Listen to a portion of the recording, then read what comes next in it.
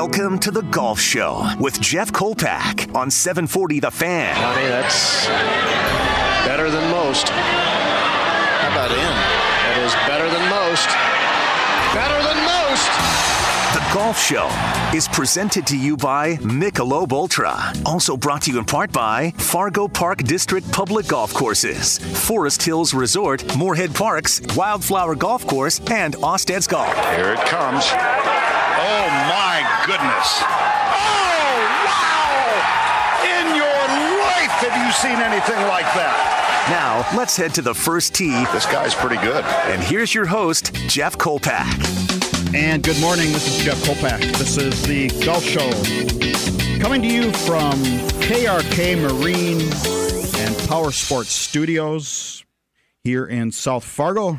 This is 740 The Fan, 107.3 FM. 740thefan.com is your website.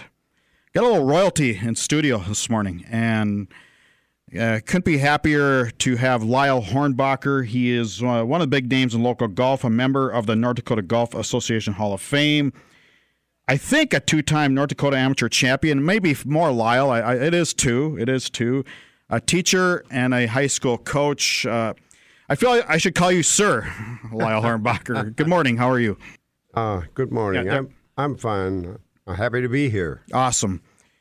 I don't know where to start, Lyle. How about Oxbow? You were on the ground floor of Oxbow, and so many people in this area just know it as a course way down South Fargo. Really don't know the birth of the course and the country club. Maybe take us back to when things really got going. And I frankly really don't know the whole story myself. At the time that the golf course was a dream, kind of, there were four friends of mine, Doug Schnell, Bill Swanson. Oh, yeah, Swanee. And one of the Herbst boys, Dick Herbst. And actually, a little later on, but in a key point, was John McCormick. Mm-hmm. And they just decided they bought that land. I think it was Doug that bought the land. He's in the real estate business. And Swanee always wanted to build a golf course. And so that's the way it got going. And actually, they brought in architects, brought in various shapers and everybody that you had to have. And the golf course actually opened in 1975. And I'm going to stop you there. Did people think you were crazy at that point, thinking, why would you build a course? And keep in mind, Fargo South wasn't much more south than that than the high school. That's true. And they're thinking, why are you going way down there?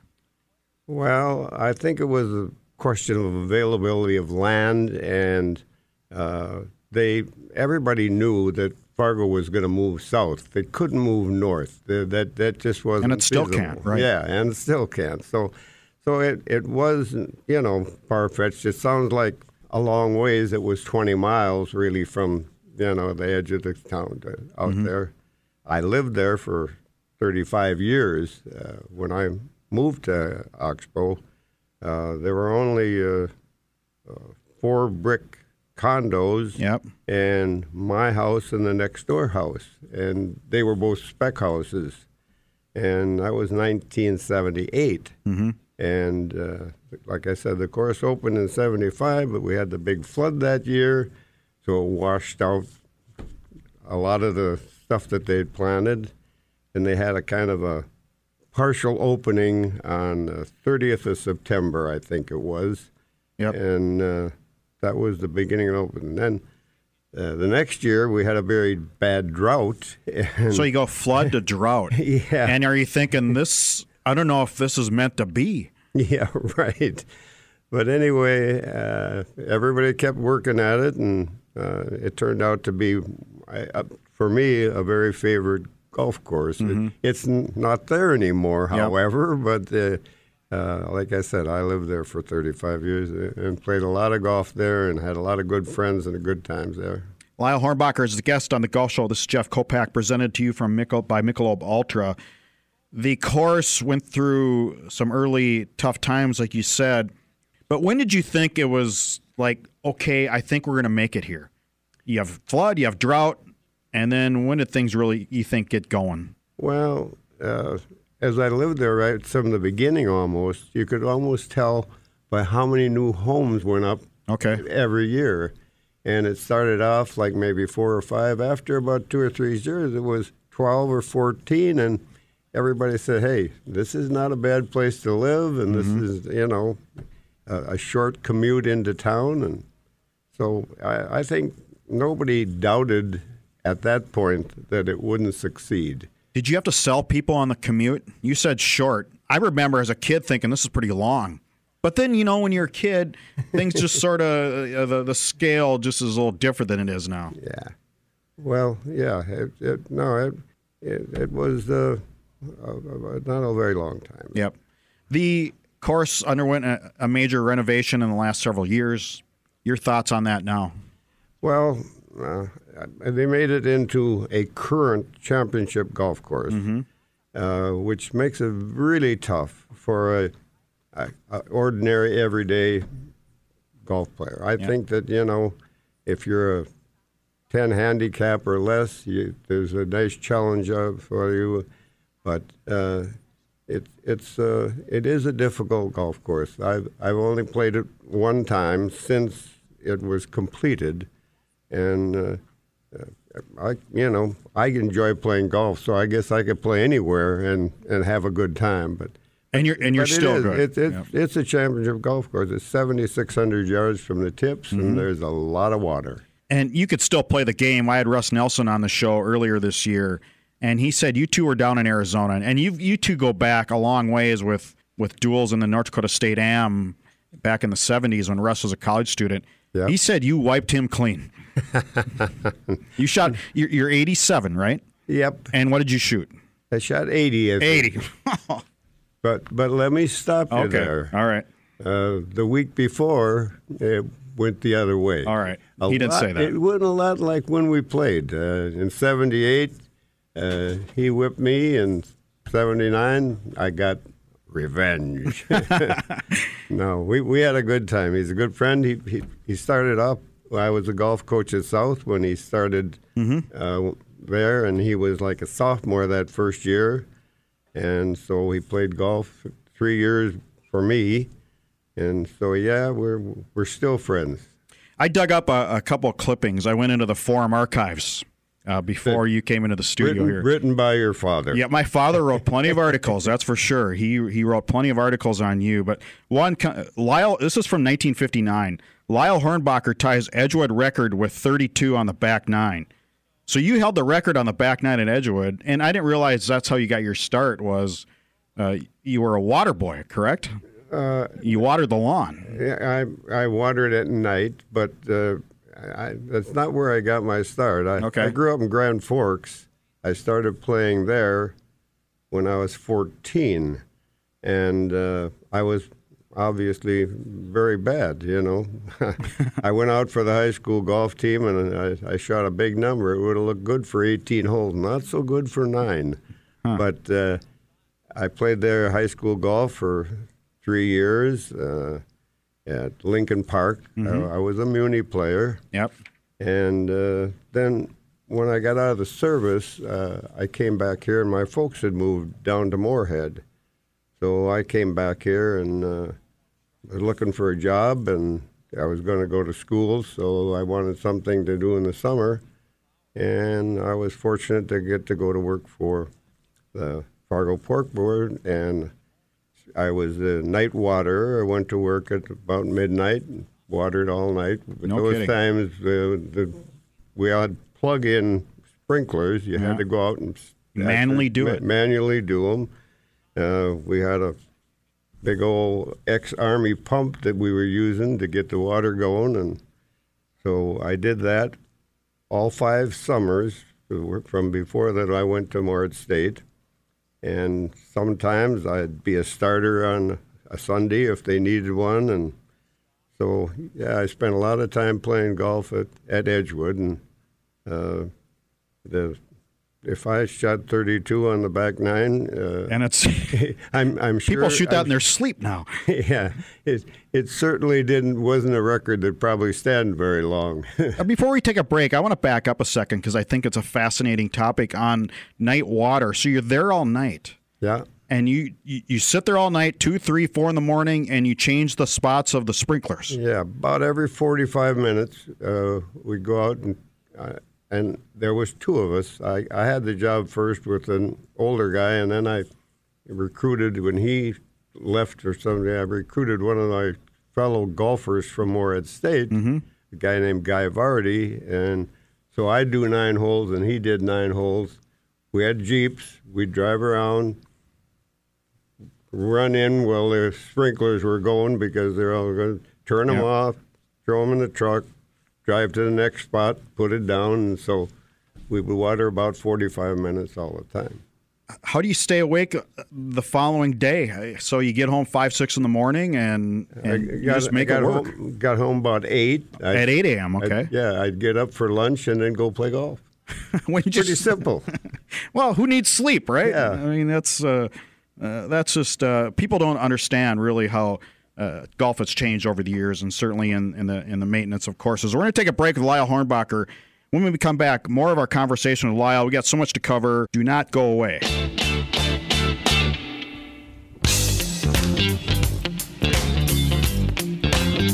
Backspin. Yeah, you know what I'm talking about. Get down on the groove. Hit down on it. Welcome back. This is Jeff Kolpack. This is the Golf Show. It's presented by Michelob Ultra at the KRK Marine and Power Sports Studios on 740 The Fan and 107.3 FM. Lyle Hornbacher is the guest in studio. Phil Mickelson, Lyle, you're doing it at age 87. He's doing it at age 50, almost 51. What are your thoughts on what he did over the weekend? It's amazing. I watched every minute of the last day and almost all of the Saturday play. And like everybody else that was out there, of course, I was rooting for him because we got to take care of us old guys. That's right. But, when you stop and just the perspective, it hadn't happened in 161 years. I mean, what kind of records can you even compare that with? I just can't imagine. And he did it with class, and he actually has changed a lot of things about himself and his physique. His ability to stay in shape, right? Yeah, stay in shape, and now they say that he's meditating, and he just, he's done what he felt he had to do, and by God, it worked. How have you been able to maintain your game over the years? Well, I really haven't. Do you meditate? No, because the problem with growing old in the golf game is that every year you get a little shorter off the tee, a little shorter, you're using longer clubs and more difficult. And I used to tell people when I was young and I was long, I still wasn't long. I was still short then. People were hitting it by me all the time. I just found a way to scrape it around and maybe beat them around the greens or something. But I've been fortunate that things that I did allowed me to keep playing all the time. I taught school for 15 years, and so I had to find something to do, but it still gave me an opportunity to play a lot. And then I went to work for Bill Swanson. I did that for 22 years, and if he is golfing, I was golfing too, He's a good golfer too. Wasn't every day, but, I was fortunate to do that. And now I'm retired and I can play all I want. And I've been going to Arizona for, probably 20 years now. I think 22 years maybe. Right. Sometimes maybe for a month or 2 months. This year it was 5.5 months. And we're planning on going back in November. Golf keep you young? I think so. We have some friends recently. I think it was maybe the day you were talking to Russ. Yeah. I played in a group with a 91 and another 91 and another 91 and me. That's 360 years in a foursome.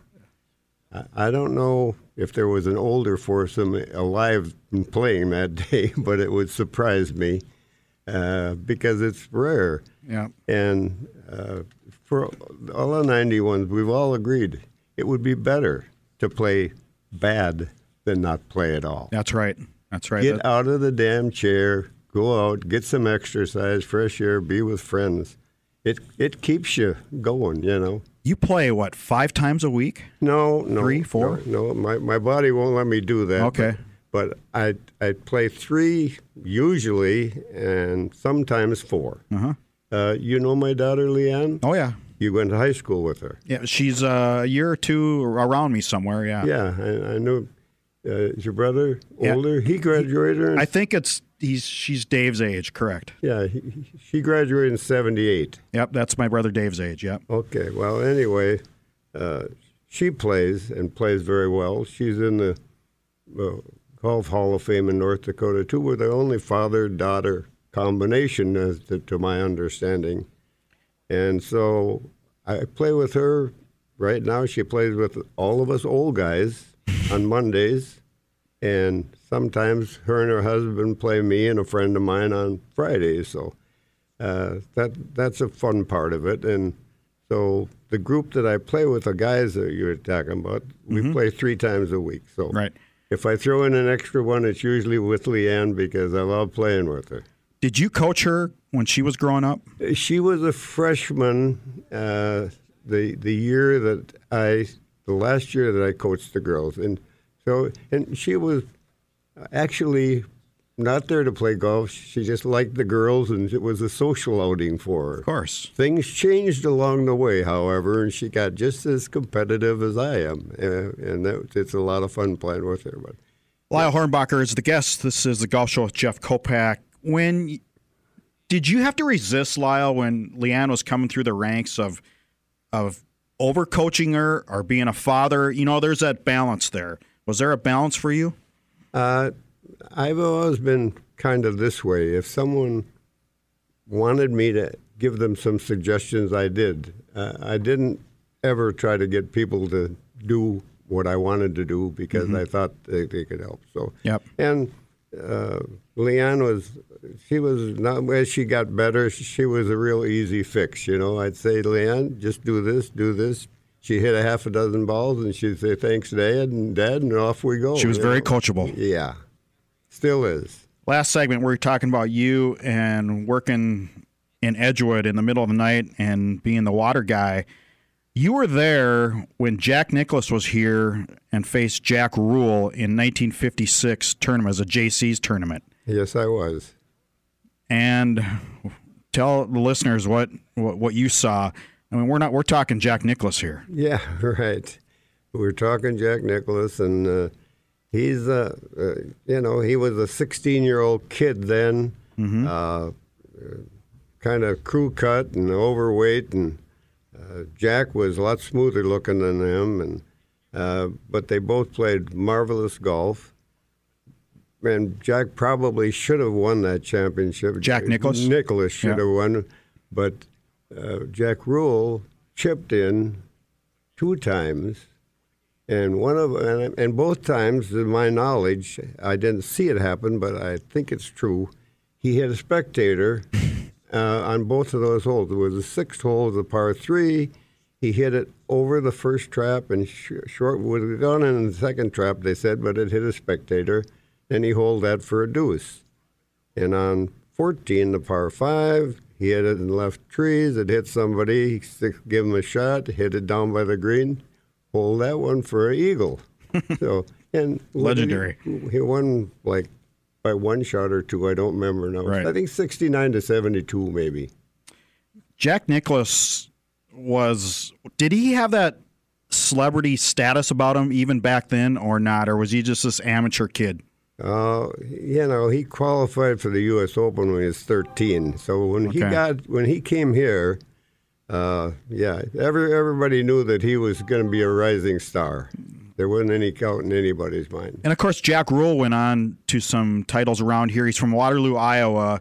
went on to, I think, a Pine to Palm title or 2 or 3. I can't remember like that. I played him in the Pine to Palm. I think it was the 7th match he had, would be the second year. He qualified with a record-setting 64 the first year he came, and he never qualified again because he won it, and then he lost it. So he only qualified that one time. And I got to know him very well. Matter of fact, he got me on Cherry Creek a couple of times when he's a stockbroker down there. I don't know if she's he went on to be very successful in that business. Yes. How did you do in the Pine to Palm? I didn't see your name on the winners list, and maybe as a tournament that eluded you over the years. Oh yes, by all means.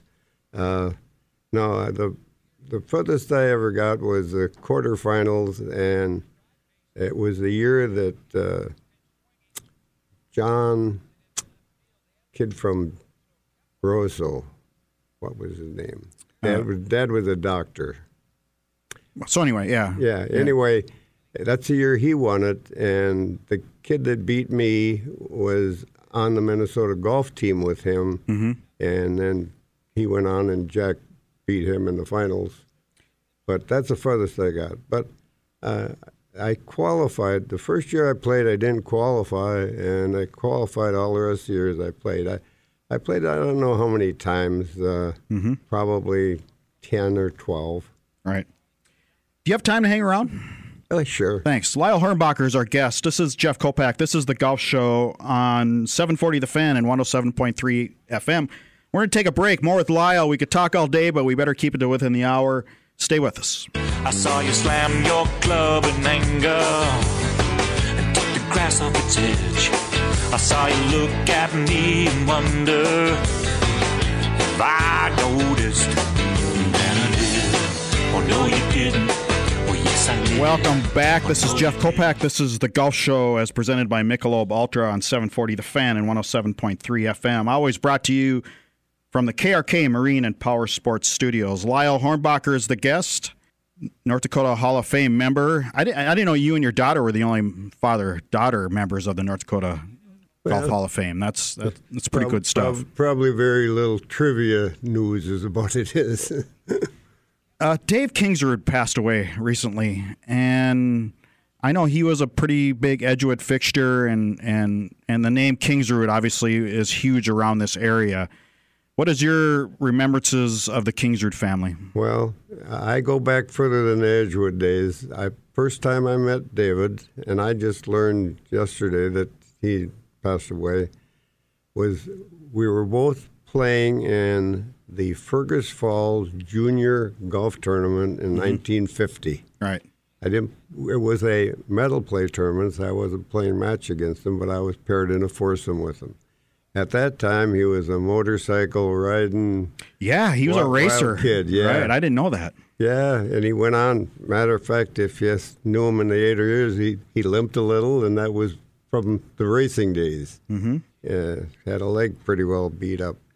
And I played a lot of golf with him over the years, and of course when he was at Edgewood, and he was always good for a chuckle and laugh. Actually, I knew his dad. His dad was a pro at the country club. Ralph, right? Yeah, he was a pro the first year when I won in 1963 was one of his last years there. I think maybe his last years. Mm-hmm. I think he said to me, "Well, kid, I didn't think you'd do it, but I guess you did." The name Kingsrud, I know you played Mike, correct? Unfortunately. Yes. This is one of my good stories. Okay. And he beat me in 19 holes. The next year, I played in the second round in Minot in the state tournament, and I beat him in 20 holes. So I went on to win. That was my last state championship. And my son played him one time at Oxbow, and he beat him in 19 holes. So one thing we had in common. You went the distance. Hornbachers and we're going away. And did he beat you when he was like 13? Wasn't he the youngest winner of the All-City? Was that year?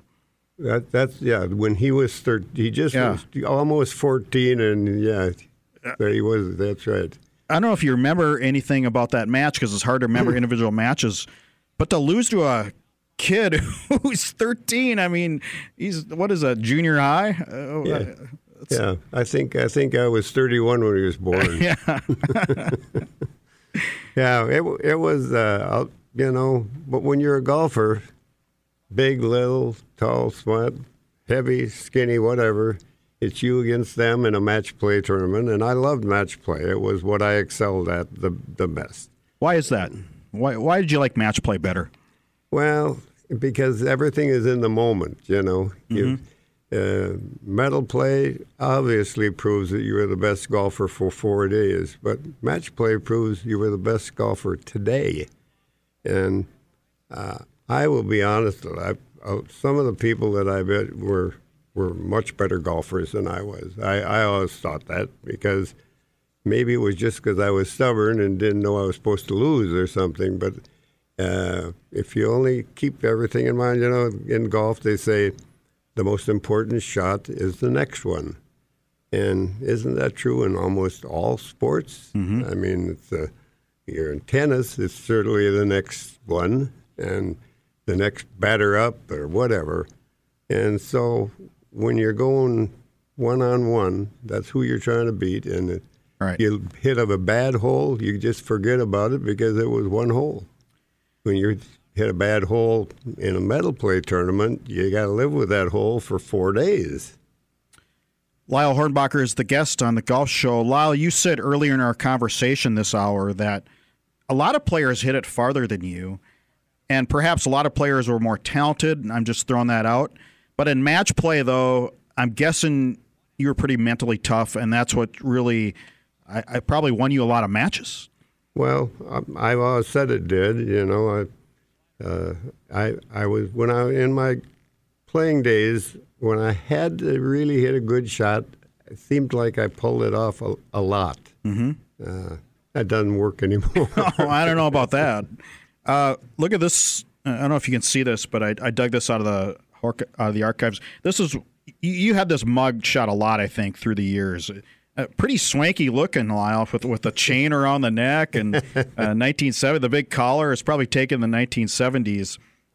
This story written by Ed Kolpack, sports editor, 1984. The file on Lyle Hornbacher describes him as a teacher and a golfer, and you can't find a better recommendation for entry in the North Dakota Golf Association Hall of Fame, except one, make that a golfer who enjoys the game to the limit. Is that accurate? That is accurate. I loved your father. What were some of the, I'm curious, conversations and stories, and what was your rapport with my father over the years? Well, we had a very good relationship.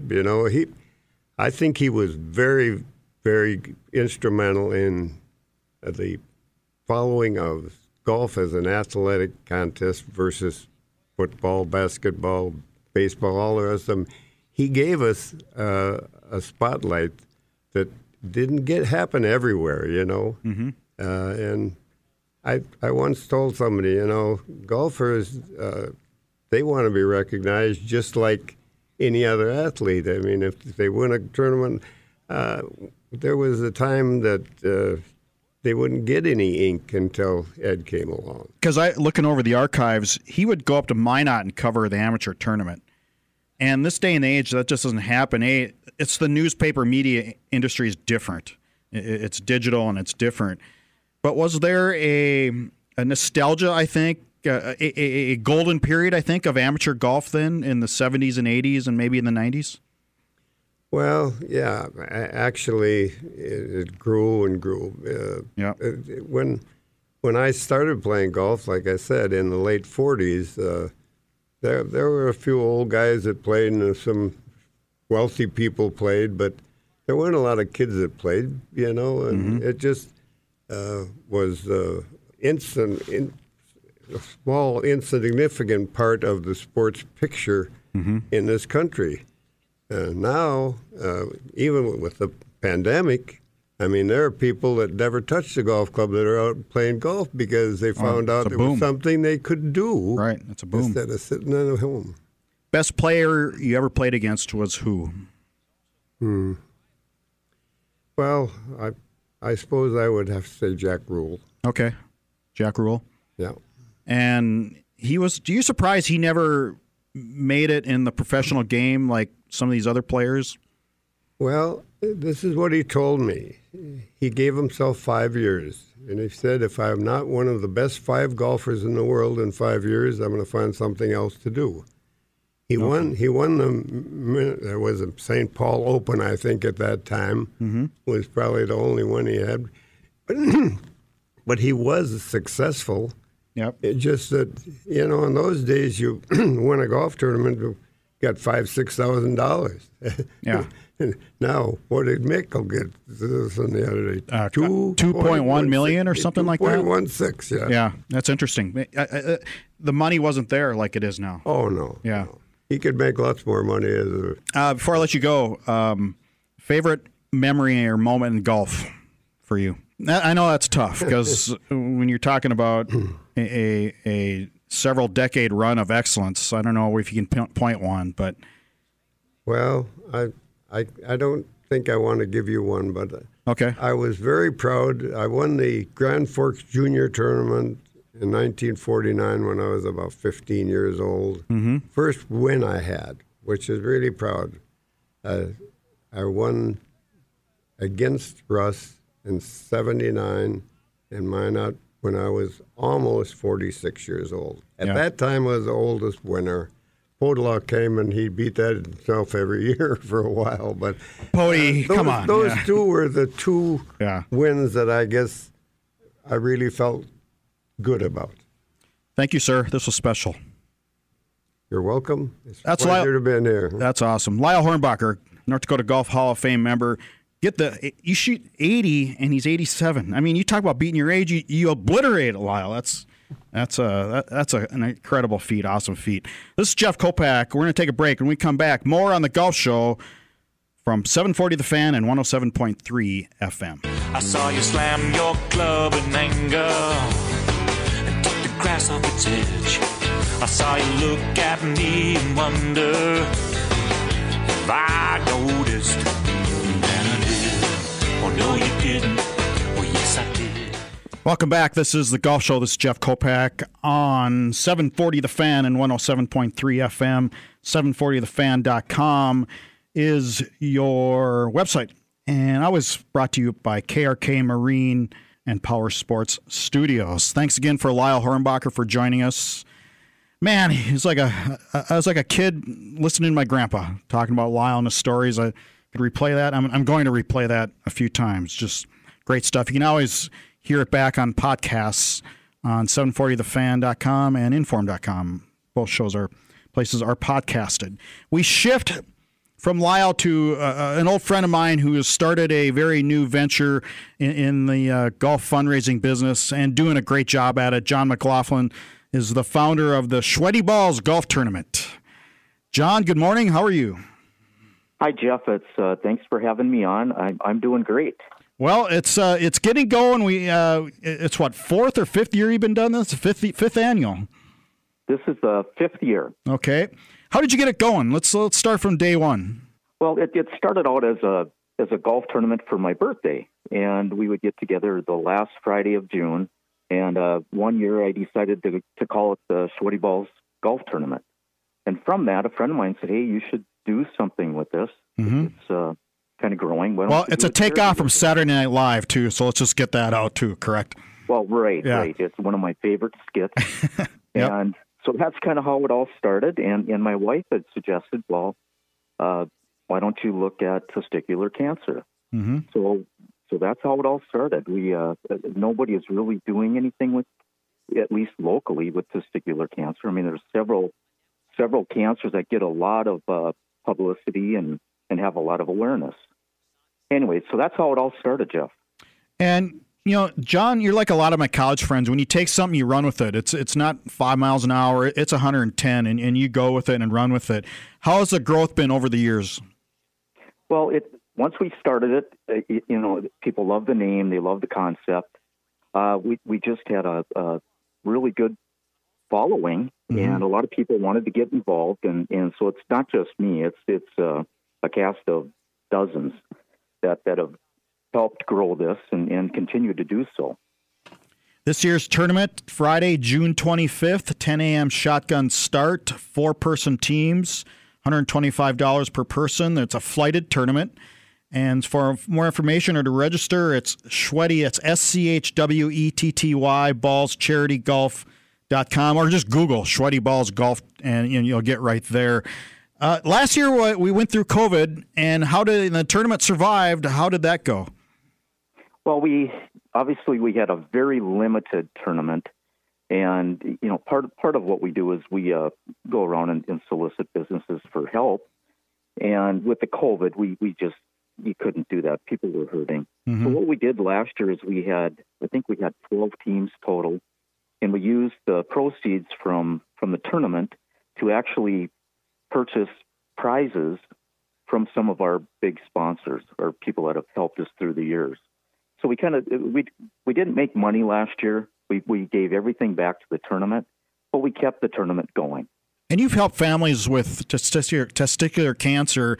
Is there a favorite story or two that just really touches you? Well, we do testicular cancer awareness, but we also the beauty of Schwetty is we do have money in the bank, and every penny that we raise goes back into the community. We just gave, I think it was $2,000. Well, actually, it was 2021 to 2 different families that are battling cancer just back in April. Mm-hmm. And one of them is a school teacher. Oh, it's just a sad story. Mm-hmm. She's actually my neighbor, and she has brain cancer. And anyway, it just when you have cancer, you lose your money, obviously. It's just tough and dealing with. Anyway, we're able to help a little bit with that. Right. And you have fun with it, too. I think that's... Well, absolutely. Our group, we're very proud of what we do. Yeah. We enjoy the gift of giving.